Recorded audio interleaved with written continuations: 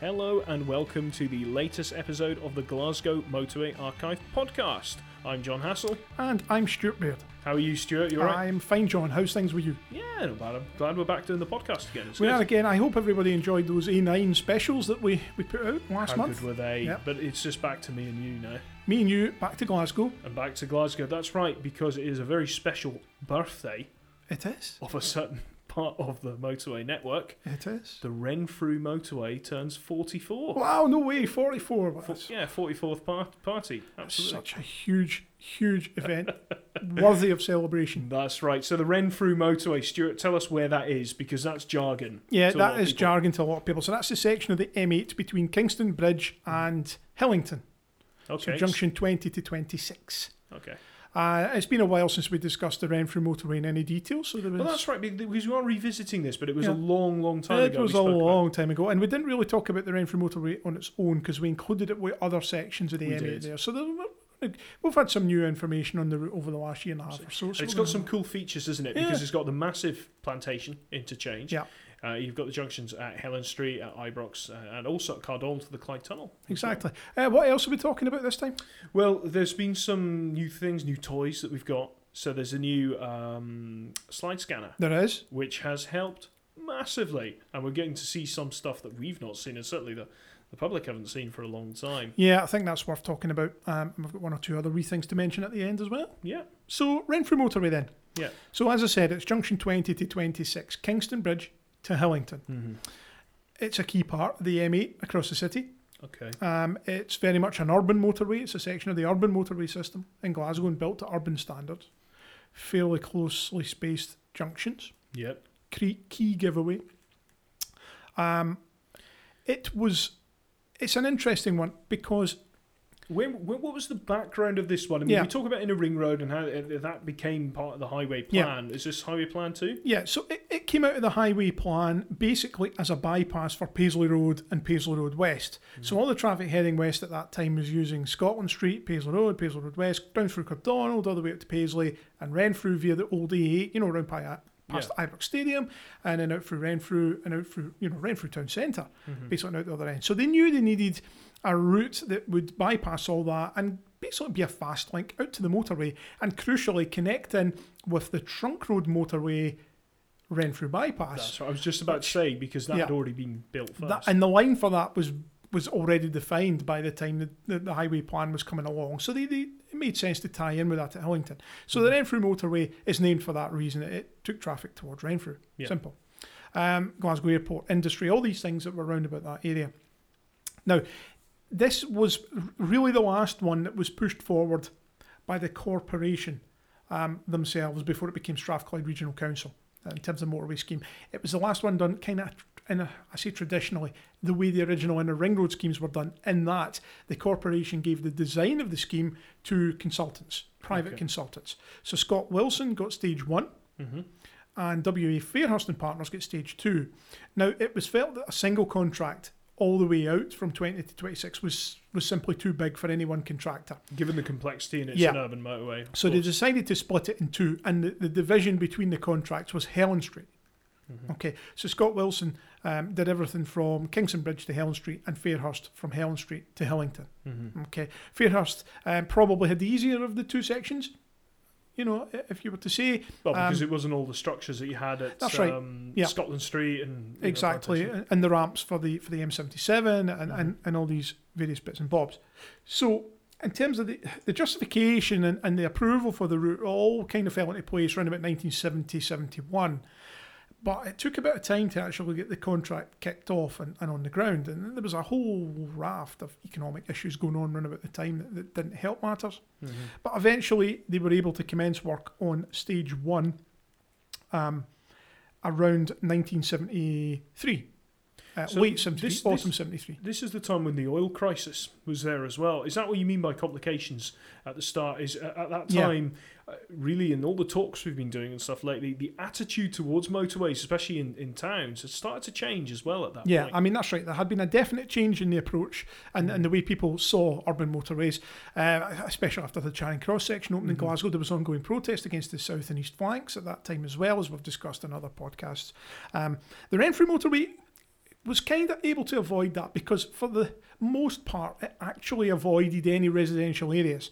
So sort of a lot of the property round about the Tradeston area had been demolished as part of the comprehensive development area, but really west of there it was either industrial land that it was passing through or it was running parallel to the railway line, you know, the main Paisley line. That's right, it does. And Yeah. in fact, when you go in on the train, there's long tunnel sections where That's you're actually under the Renfrew motorway. But this leads me to another question while we're on it. We've spoken so much about comprehensive redevelopment and how that was connected with the road plans. Yeah. Was it the same for the Renfrew motorway all the way out to Hillington? At its far eastern end, yes, there was comprehensive development at Tradeston, so all the Right. clearance of property that happened there was for that purpose, you know, the Shields Road area. Yep. But from there out, so say from round about Scotland Street, Seaward Street, Junction 21, from there all the way to Hillington, that was procured in a traditional manner, i.e. roads right. orders and compulsory purchase orders and that kind of thing. Although a lot of the land was already owned by the corporation anyway, I believe. Construction did kick off 1973 on stage 1. Stage 2 followed slightly later and was slightly delayed by the oil crisis and other economic issues that were going on at the time. Stage 1 managed to squeeze through just a few weeks before the general embargo on civil engineering projects at that time. So they were working on the section basically from the Kingston Bridge all the way to Helen Street. To Helen Street, yeah. And then the section from Helen Street from there on came a wee bit later. It started eventually in the spring of 1974. But stage 1 had started in the autumn of 1973. To give you some facts and figures, you know the designers, we've mentioned that already. Balfour Beatty were awarded the construction of stage 1, which was valued at 20 million, 35 million pounds in total for the full scheme. What a bargain. Yeah, a bargain. Yeah. So 20 million for stage 1, 15 million for stage 2. Stage 2 was awarded to Leonard Fairclough Limited, a contractor we don't hear a lot about. We know recently, I believe, they did some A9 stuff. We hadn't spoken about that. M9 was it? Yeah. So we know that they had some involvement there. But it was always envisaged that both stages would open to traffic at the same time. And ultimately that's what happened in October 1976, and the 15th of October 1976. Stage 1 and 2 were completed and opened as one scheme. So as far as the Renfrew motorway was concerned, to the public using it was just one part of the motorway. Yeah. So what you're saying here, Stuart, because you think about it before this Renfrew motorway, we had our Renfrew bypass. Okay, so that ran from Hillington, which is presently Junction 26, all the way out towards Erskine Bridge. Okay, where Junction 29A is. Yeah, that section of motorway. Then we had our inner ring road as well with the Kingston Bridge, but there's this gap in the middle. Yeah, and that's what the Renfrew motorway done, is it basically tied the two of them together, and it provided the future links for the Air motorway, or the Air Road route, which became the M77. Yes, indeed. So those this is something we do get asked. I mean, Plantation's a large interchange. It's probably something we can speak about quite a lot on this. But those ramps were provided for that future connection. They were, although as I think we've mentioned, before when we've discussed this section. I mean, you have a liking for the braided section. Absolutely, yeah. Between Kingston and Plantation. By braided, we mean it's parallel carriageways running. That's right. So you've got four carriageways there. Yeah, and there's some facts about that people might not be aware of. Yes. Second widest stretch of motorway in Britain. That's right, yeah. With the amount of running lanes there, it's the second widest. 16 or lanes. 17 running lanes. Yeah. It depends, because sometimes if you're counting auxiliary lanes or you're counting the hard shoulders, it can be even more. But for running lanes, it's second in the UK, beaten only by the interchange between the M60 and the M61 at Worsley. Yeah. Which is the Worsley braid. Now, we've looked at both of these because we visited it. Worsley's very spread out. Yeah, so you don't get the same appreciation for it. Yeah. You've got to look on Google and go, right, okay, I'll get the whole thing. But on Plantation, it's all there. I wonder then, from a UK point of view, if the Plantation section of M8 is the widest section of motorway in the UK, because it's all side by side. So it's the widest by land take. So you're saying the most amount of lanes squeezed into a certain running area. side by side. But also the argument can be made for the M25 at Heathrow, where it's also got parallel things as well. Of course. You know what? I'm going to put my hands up here, and I haven't counted that. Yeah. So one day, Stuart, we're going to need to look at the maps and see how many lanes are either way. Right. So I'm gonna throw this one to you because I know you've done a bit of studying of this and you had discussions with John Cullen, who was one of the designers of this section as well. Mm-hmm. Why is that section so wide, and why did they construct it the way they constructed it? Well, John originally looked at having it as two carriageways, traditionally in the sense that you have throughout the main line of the motorway, and it was going to be dual 5 lanes in either direction. And of course, it was envisaged at the time the M77 was going to be there, but also you've got the south flank of the inner ring. So all these motorways converge at Plantation. Yeah. The problem with the dual 5 lane is the weaving that you have with the traffic all trying to get over to different parts of the motor within the same carriageway. And eventually they decided what would be better is to have 4 carriageways with 3 lanes each.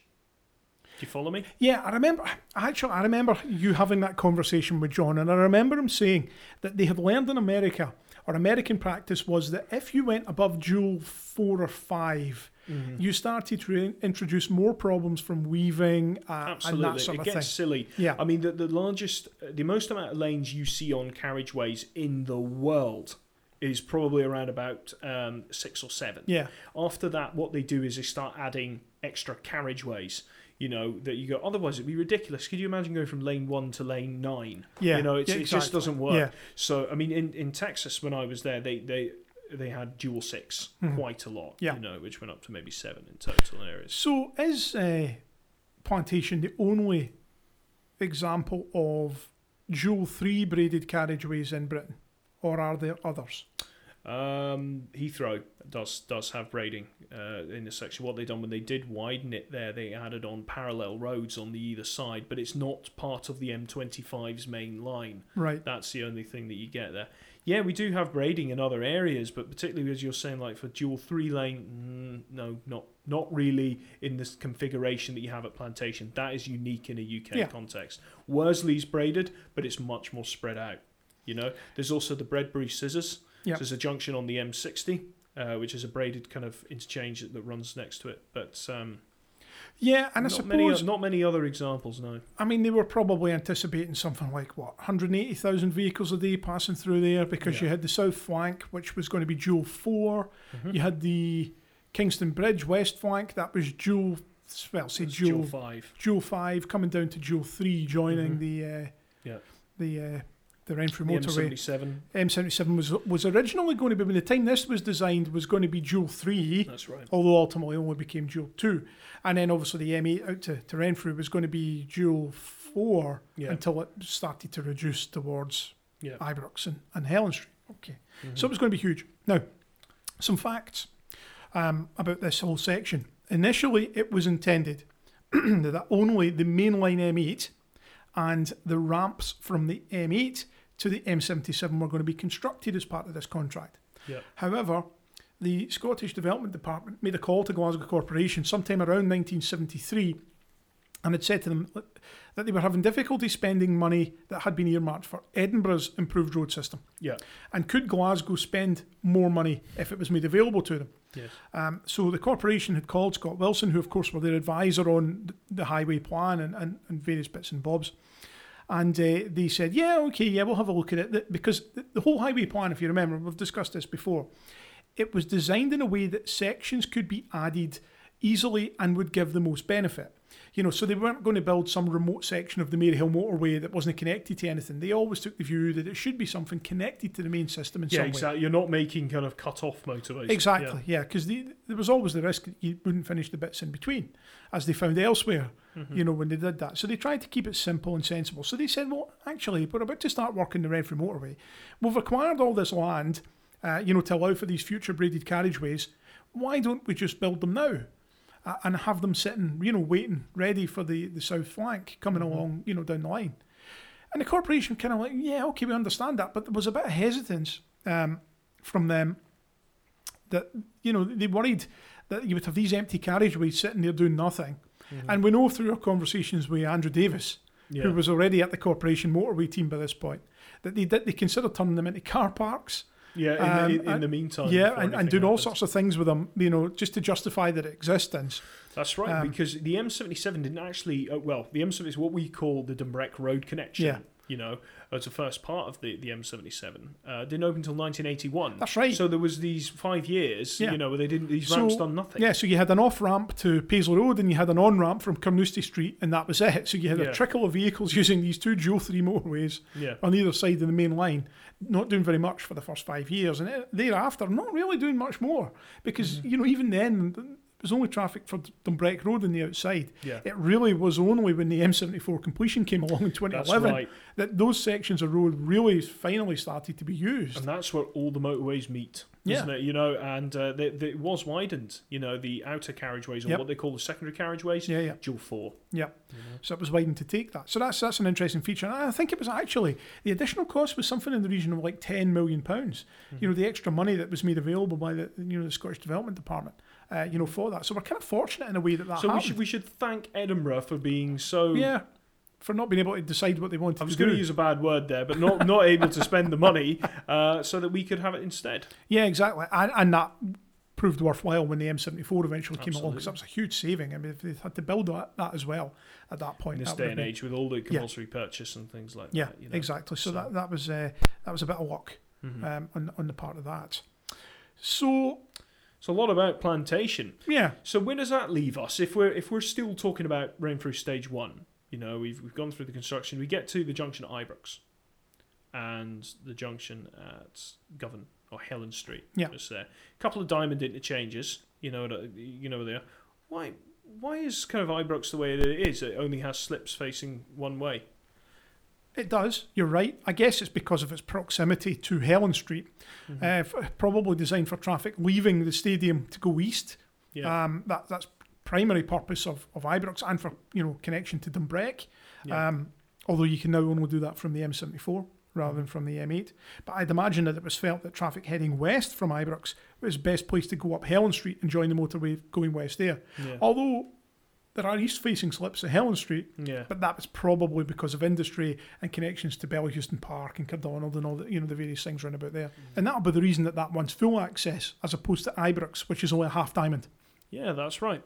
There's also another problem there that I've noticed. If you are coming up the M77, and if you want to go and head towards like Paisley, you want to go west, you have to take the Seaward Street Loop, which they added in 2008. Yeah. Well, prior to that, you had to come off at Dumbreck. Yeah. So is this the reason why you don't actually have ramps that connect straight to the west, because it would be too close to the Ibrox junction? Yeah, I mean, lots of people get annoyed about that.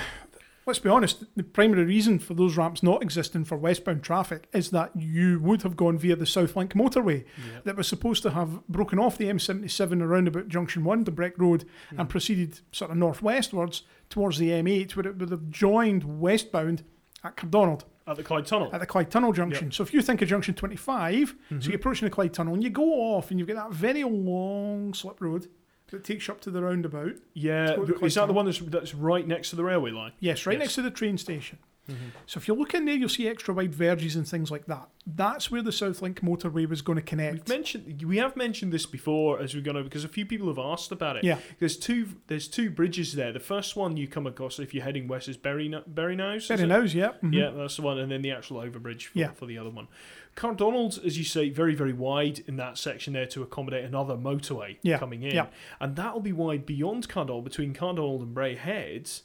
It's dual 4 lane. Dual 4, yeah. With actually the capacity for even more. That's right, yeah. I mean, there's a big viaduct there that goes over the old Voica timber yard.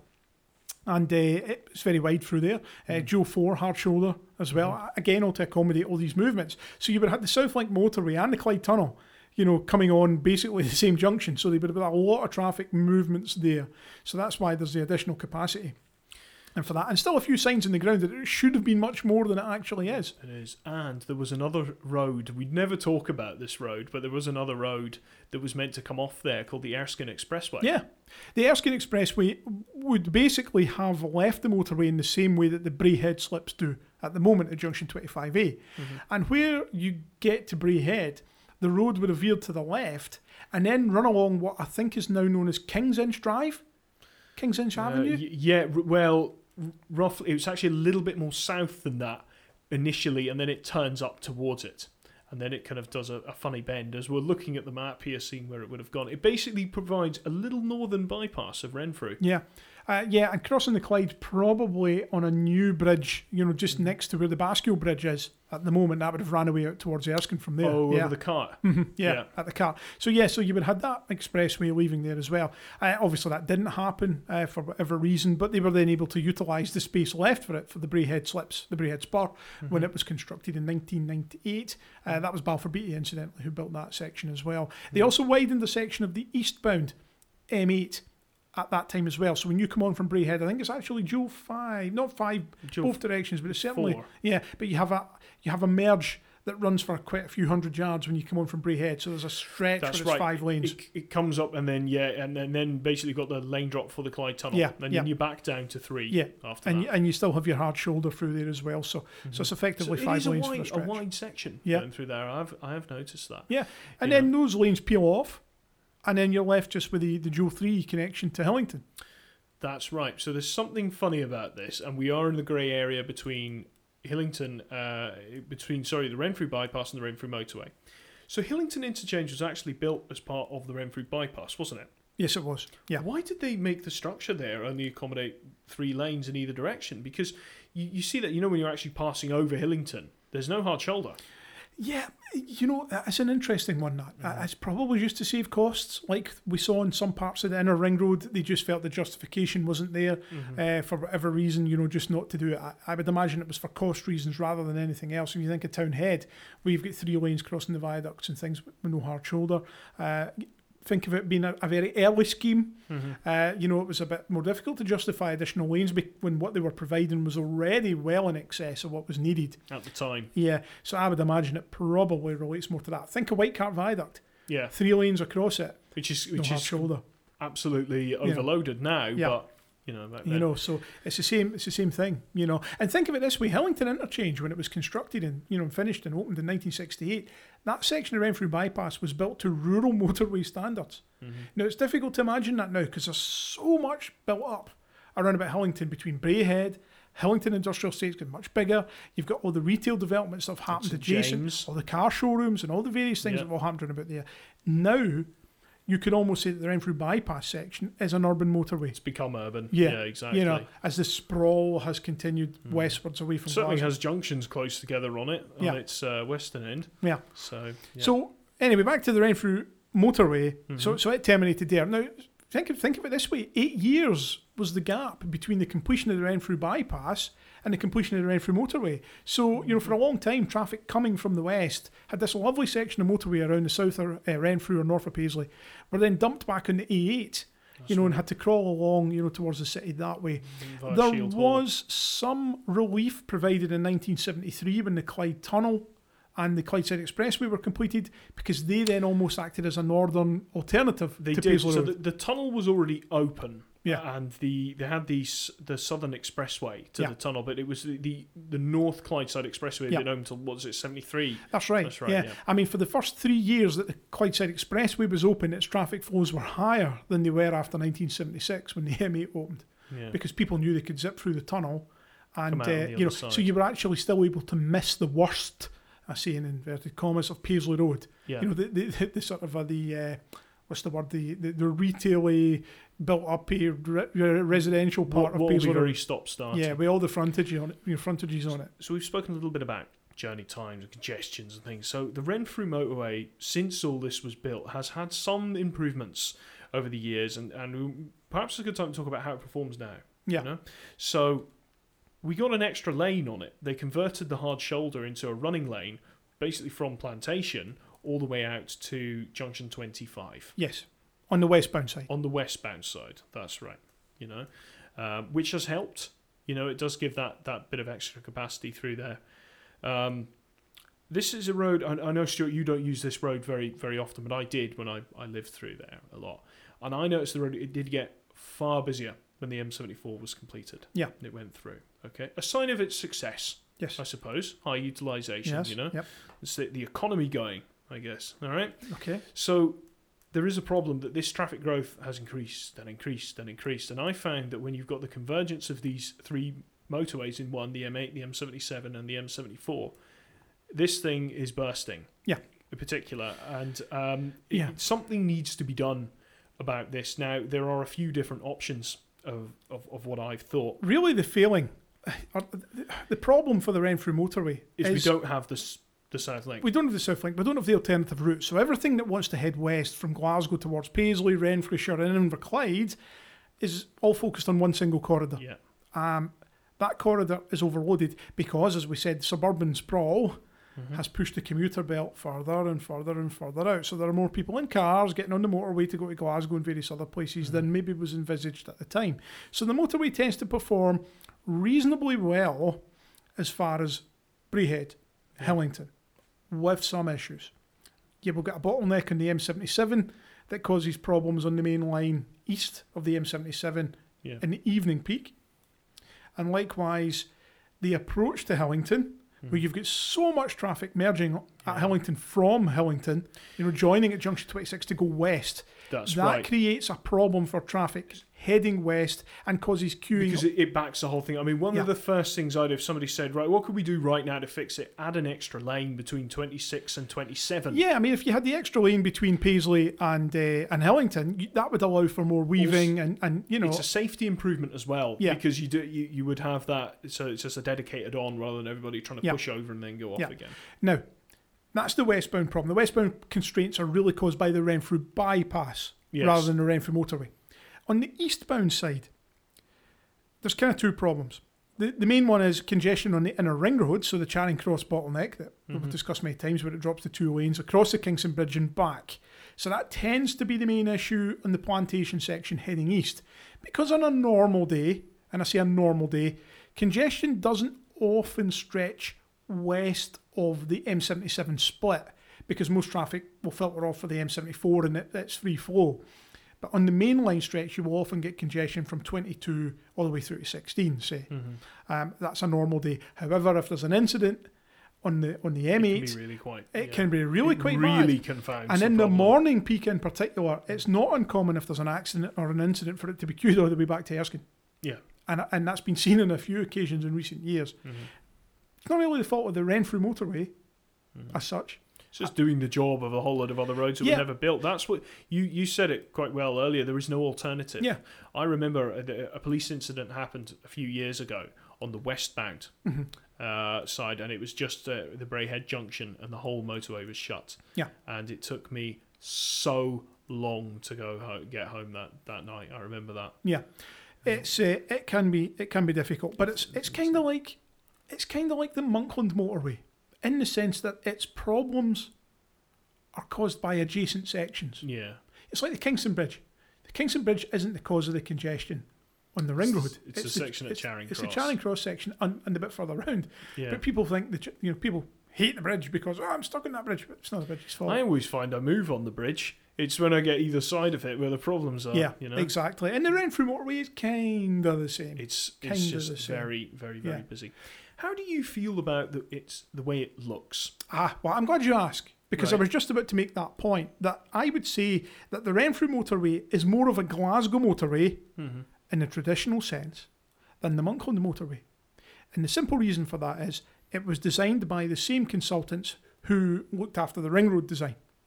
If you think of the Monkland motorway, that was designed in-house by the corporation, so they put their own stamp on it. And the later Strathclyde Regional Council, of course, for stage 2A and 2B. But Renfrew was designed the way the ring road was designed, by Scott Wilson and W.A. Fairhurst and Halfords. Yeah. So it has the high mast lights that are nice and tall, 30 metre high mast lights as opposed to the 24 metre high ones you get in the Monkland motorway. You've got the nice wall panels. You've got the internal illuminated gantry signs. In the original kind of style, or they were in the original style. Checklist of all the things you'd want on a Glasgow motorway. You had your paved central reservation. Now, you get all that in the Monkland motorway, but in terms of how it looked, the actual look of it, just had a I think the profile of it is particularly nice, is they've got it basically depressed in the section from Plantation leading and out completely covered by vegetation and trees on either embankment. I think it's well landscaped. Yeah, I mean, you can drive along there, you can't see beyond the embankments on the other side because so many thousands of trees were planted to cover it in. And again, that was very much a key part of the design. I think personally, from a quality point of view, that the Renfrew motorway is ageing better than the Monkland. In terms of just how it looks, obviously these things aged are well used, very well used. I just think the Monkland wears better. More of the structures are concrete on there. There's not so much steel, things like that. Yeah. And I think that the Renfrew just feels like it's aging more gracefully. Which is surprising, given that, the amount of traffic that actually uses it compared to the Monkland. The Monkland is its better behaving cousin, in my opinion, Yeah. With it doesn't suffer the same problems. The original plan was that the Monkland and the Renfrew motorway would both have been completed by 1975. The Monkland was delayed because of internal issues with the design. The corporation were very slow to get off the mark. By the time they were 1980 ready, it was finished. Yeah, by the time they were ready, there had been funding issues that held the whole thing up. The original target one, as it is in the highway plan, would have seen the Renfrew motorway and Monkland motorway completed in 1975. As it happened, only stage one of the Monkland opened in 75. 76 obviously for the Renfrew, and then, as you said, 1979 and 1980 for the final two sections of the Monkland motorway. Ayr motorway supposed to be completed by 1977, 78 initially, stage one to Dumbreck Road. Didn't get it till 96. Well, yeah, all the way to Newton Mearns, the Dumbreck Road connection obviously came in August 1981. But you're right, December 1996 for the section, south of there. So yeah, there's a whole raft of things. A whole number of things have happened in recent years that have made it become a much busier route. I mean, the M74 completion has put a lot more traffic on it than was on it before that, because it's a convenient corridor. People are less likely to go into the surface street system. If they know they can get to the M74 in a way. That's another thing. It is convenient. I mean, getting off at any of these areas, going into Cardonald and Govan and stuff, it's fantastic for that. That was a key part of the design, the commission, that they were given. It's great for public transport. Because if you use like the Shields Road Park and Ride, you can jump off there, you can go to the subway at Govan and stuff like that. So and there aren't many cities in the world where you can jump on the bus and be at the airport in 10 minutes. Yes, because it's got an express bus. Yeah, when the buses are running well, when the road's running clear, you can be at Glasgow Airport in no time. So speaking a bit about public transport and how it interacts with the Renfrew motorway, we have, I think it's quad track, if not more, of railway between Paisley Gilmore Street and Glasgow Central, which runs parallel and underneath the Renfrew motorway intersection. I mean, we have a huge congestion problem on this road. We also have a huge amount of public transport there, but it's even the public transport suffers to an extent. It's still not helping. So where does the solution lie? I mean, we've spoken about widening, or perhaps isn't that a fool's errand? Well, could we maybe see that actually we could put a lane there and we'd have the same problem 20 years down the line, or should we build another route? Right. Well, first and foremost, I think the point needs to be made that, and as we've said this before, these roads were designed for traffic at 1990 levels. On the whole, the Renfrew motorway was. And we're 30 years past, 1990. We're almost as far from 1990 now as the designers were. In fact, we're further from 1990 than the designers were when they were designing the road. Okay, so we're a generation beyond that. Traffic has increased, considerably since 1990. And the honest truth is, there's still too many people using cars when there will be people using the motorway that could be using public transport, to get to work. But it has very good public transport. That's what I'm trying to say. I mean, we've got a very good railway line. Between, the frequency of trains between Gilmore Street and but think of Renfrew. Central. Think of Renfrew. Think of Erskine. They don't think have of Bishopton. They don't have. Well, Bishopton has a good railway park and ride facility, but Erskine, you're right. Erskine doesn't. Renfrew doesn't. Think of all the houses they built at Braehead in the last 10 years. Hundreds of them. Probably well over 1,000, 2,000 houses built round about that King's Inch area that we said, King's Inch Drive, whatever it is.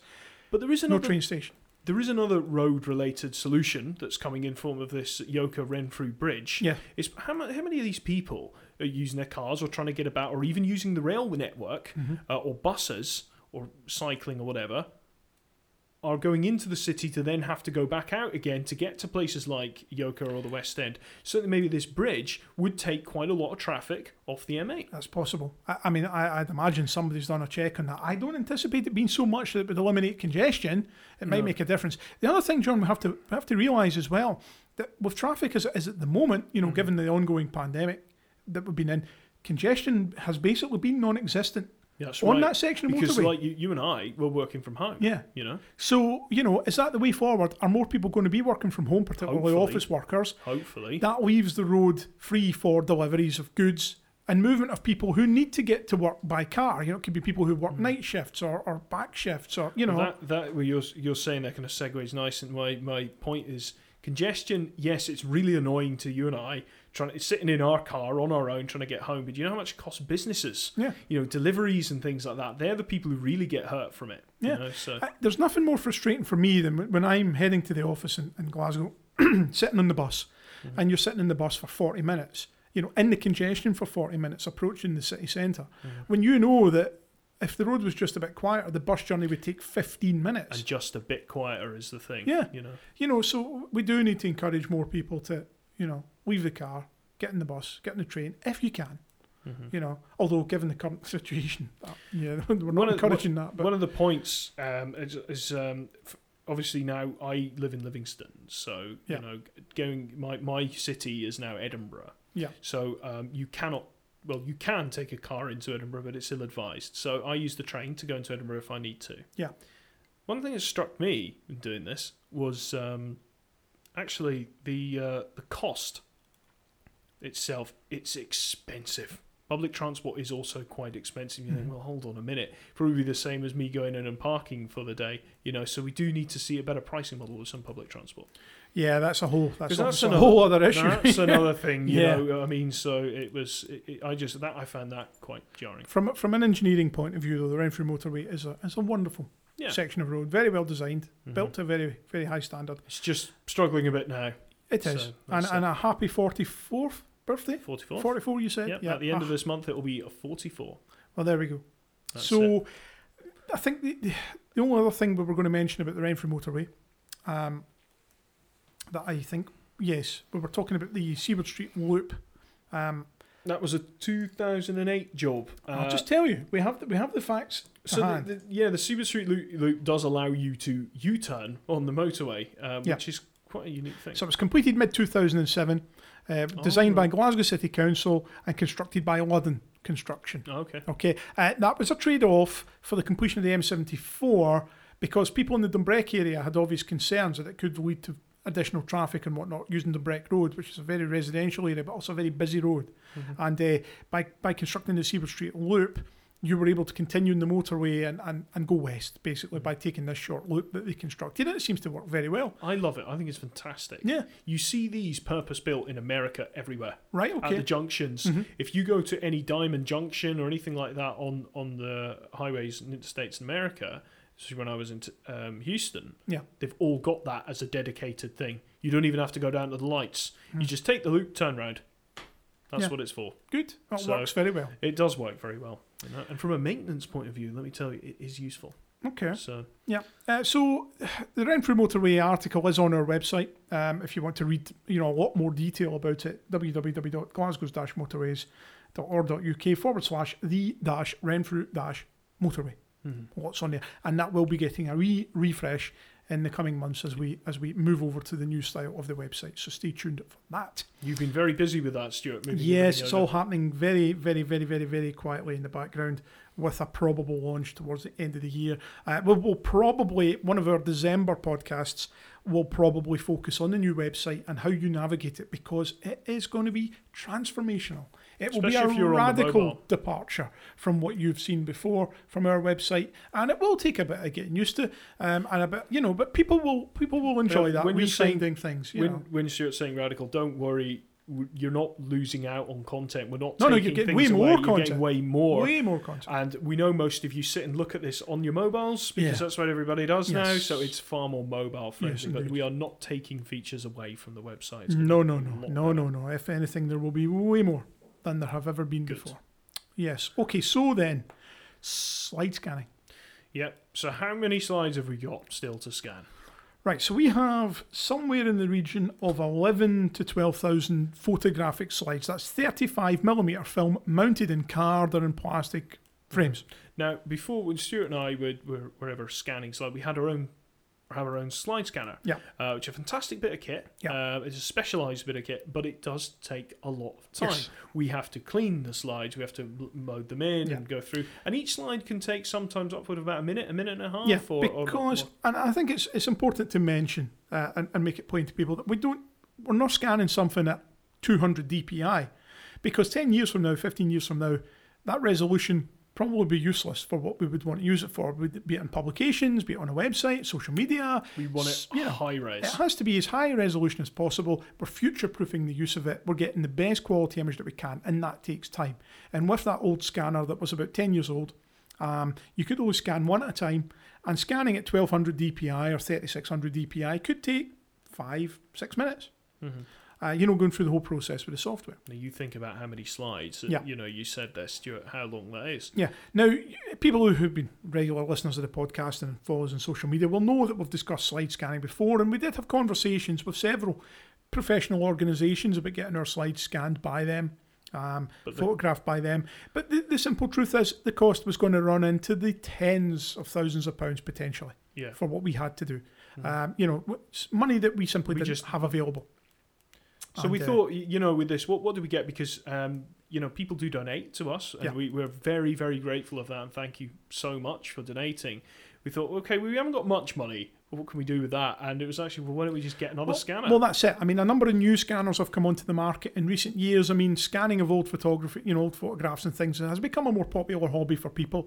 And some of the newer scanners that are out there actually offer the facility of batch scanning. Yeah. So the Plustek scanner that we've picked up, which the old scanner was a Plustek as well.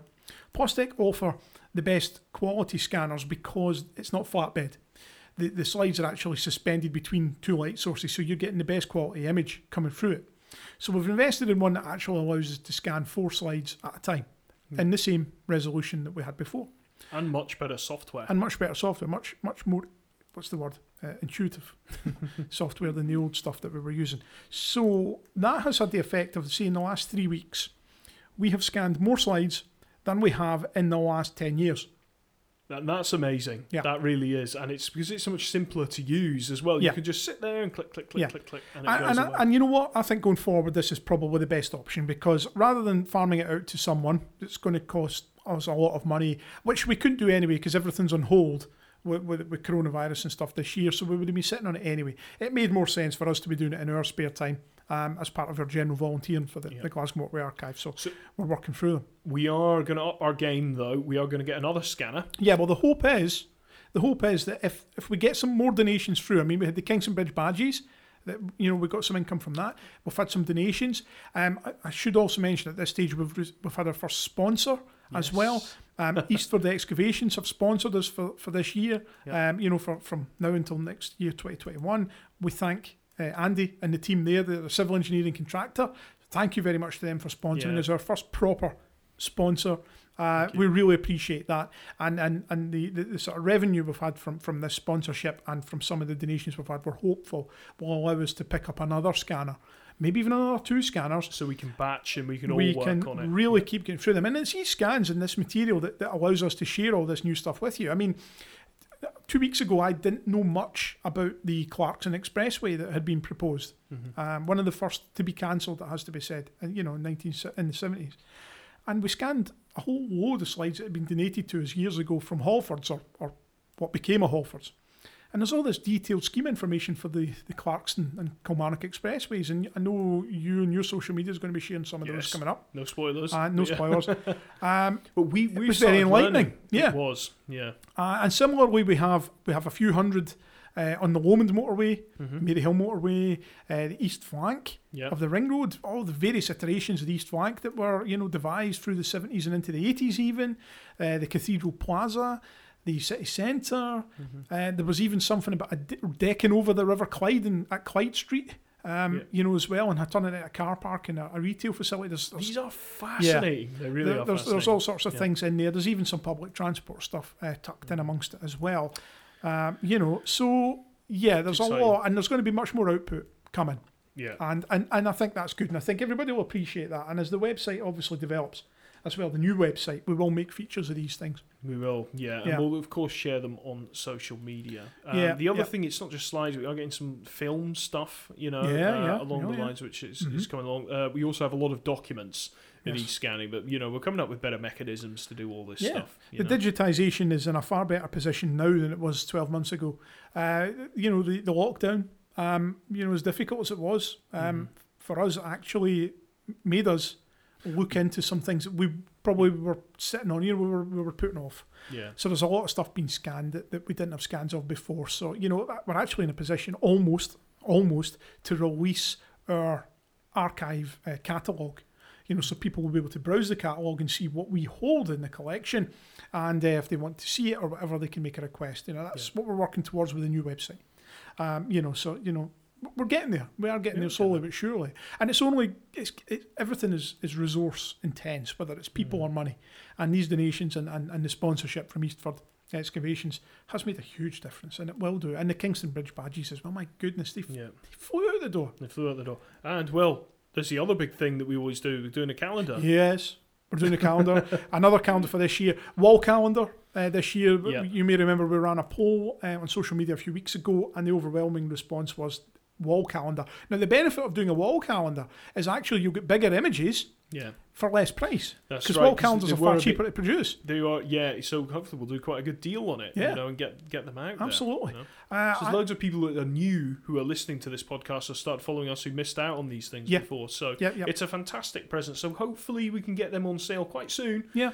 Good stocking filler. We're also looking into potentially launching in 2021 almost like a Friends of the Archive type thing, where you would offer almost like a subscription fee to us, where you would pay a small sum of money or whatever, and you would get a calendar or a booklet or a badge as it became available and like things a kind of Patreon type so thing. you wouldn't need to jump in and buy something as it became available. You would pledge an amount and you would get certain things for that. So that's right. Merchandise is something we're looking at. We have a shop facility on our website now. Well, we will do. It's not there at the moment, but it will be back when things launch. Well, that's a feature that's very much going to be on the new site. Oh yeah, there will be things available because people expect more and more from us as we go forward.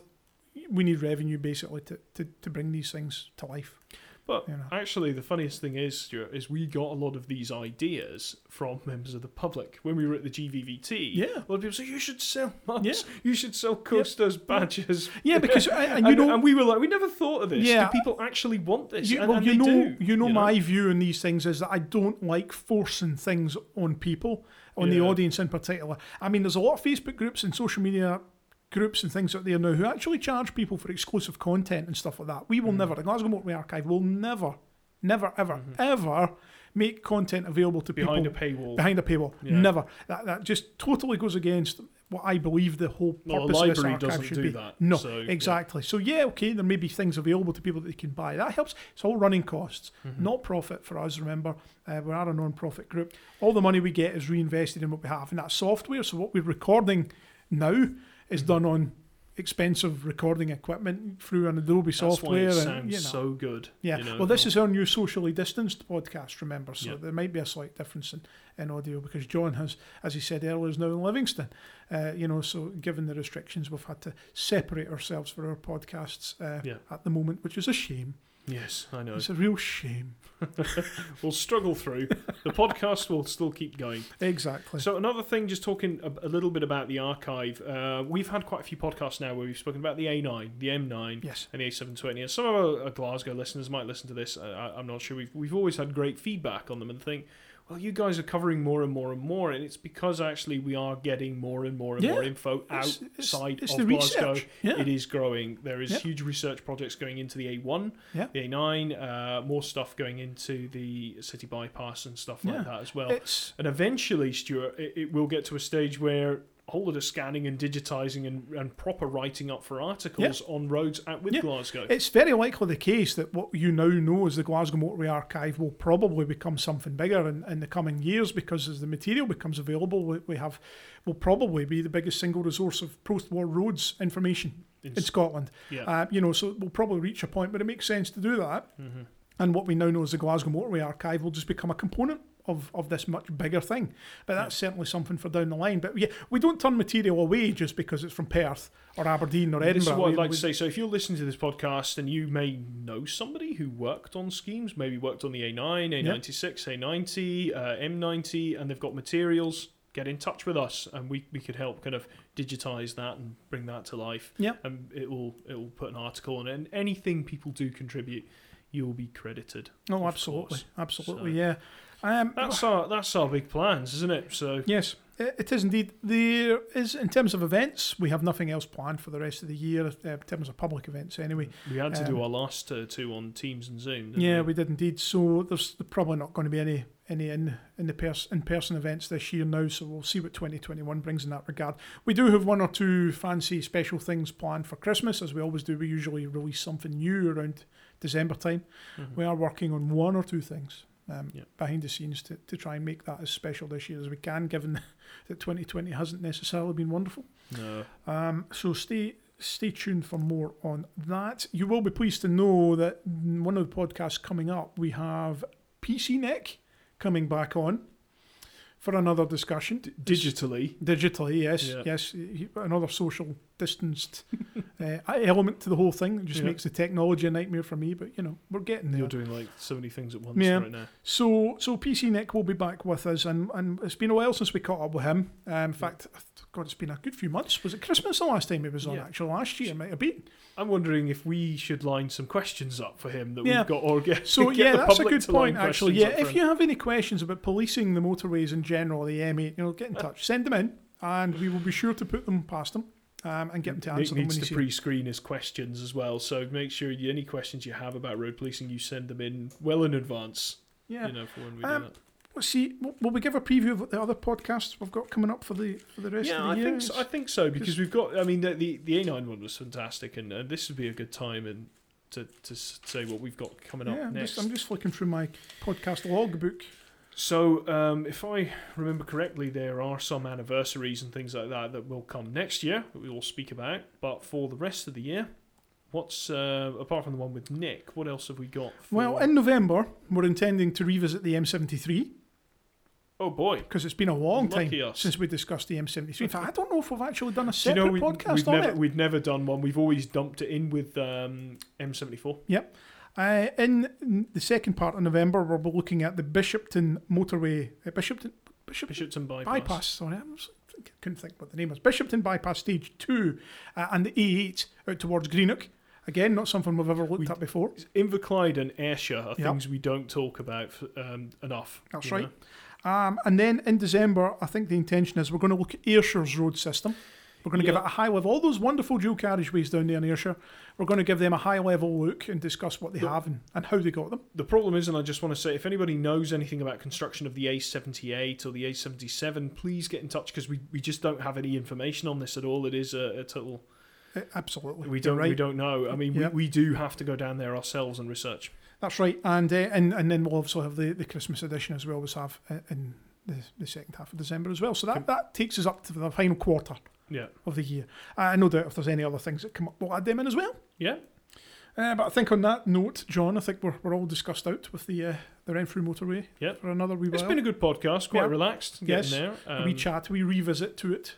Just to break down the details for people. If you've got any questions about it, get in touch. As always, you can hear all of our podcasts. I think this might be the 36th episode, actually. I have lost count. Yeah, we'll need to start numbering them slightly better so you can keep a better control of them. That's down to me. We'll do that.